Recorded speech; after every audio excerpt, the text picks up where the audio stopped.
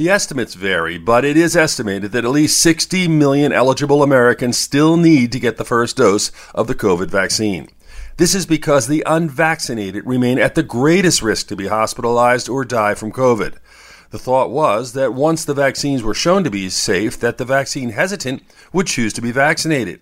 But misinformation, especially in social media, is confusing many. Despite the fact that numerous other vaccines have been successfully used for years, there is still reluctance.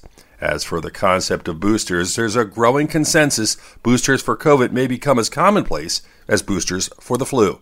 With your health, I'm Dr. Brian McDonough on 1010 Wins.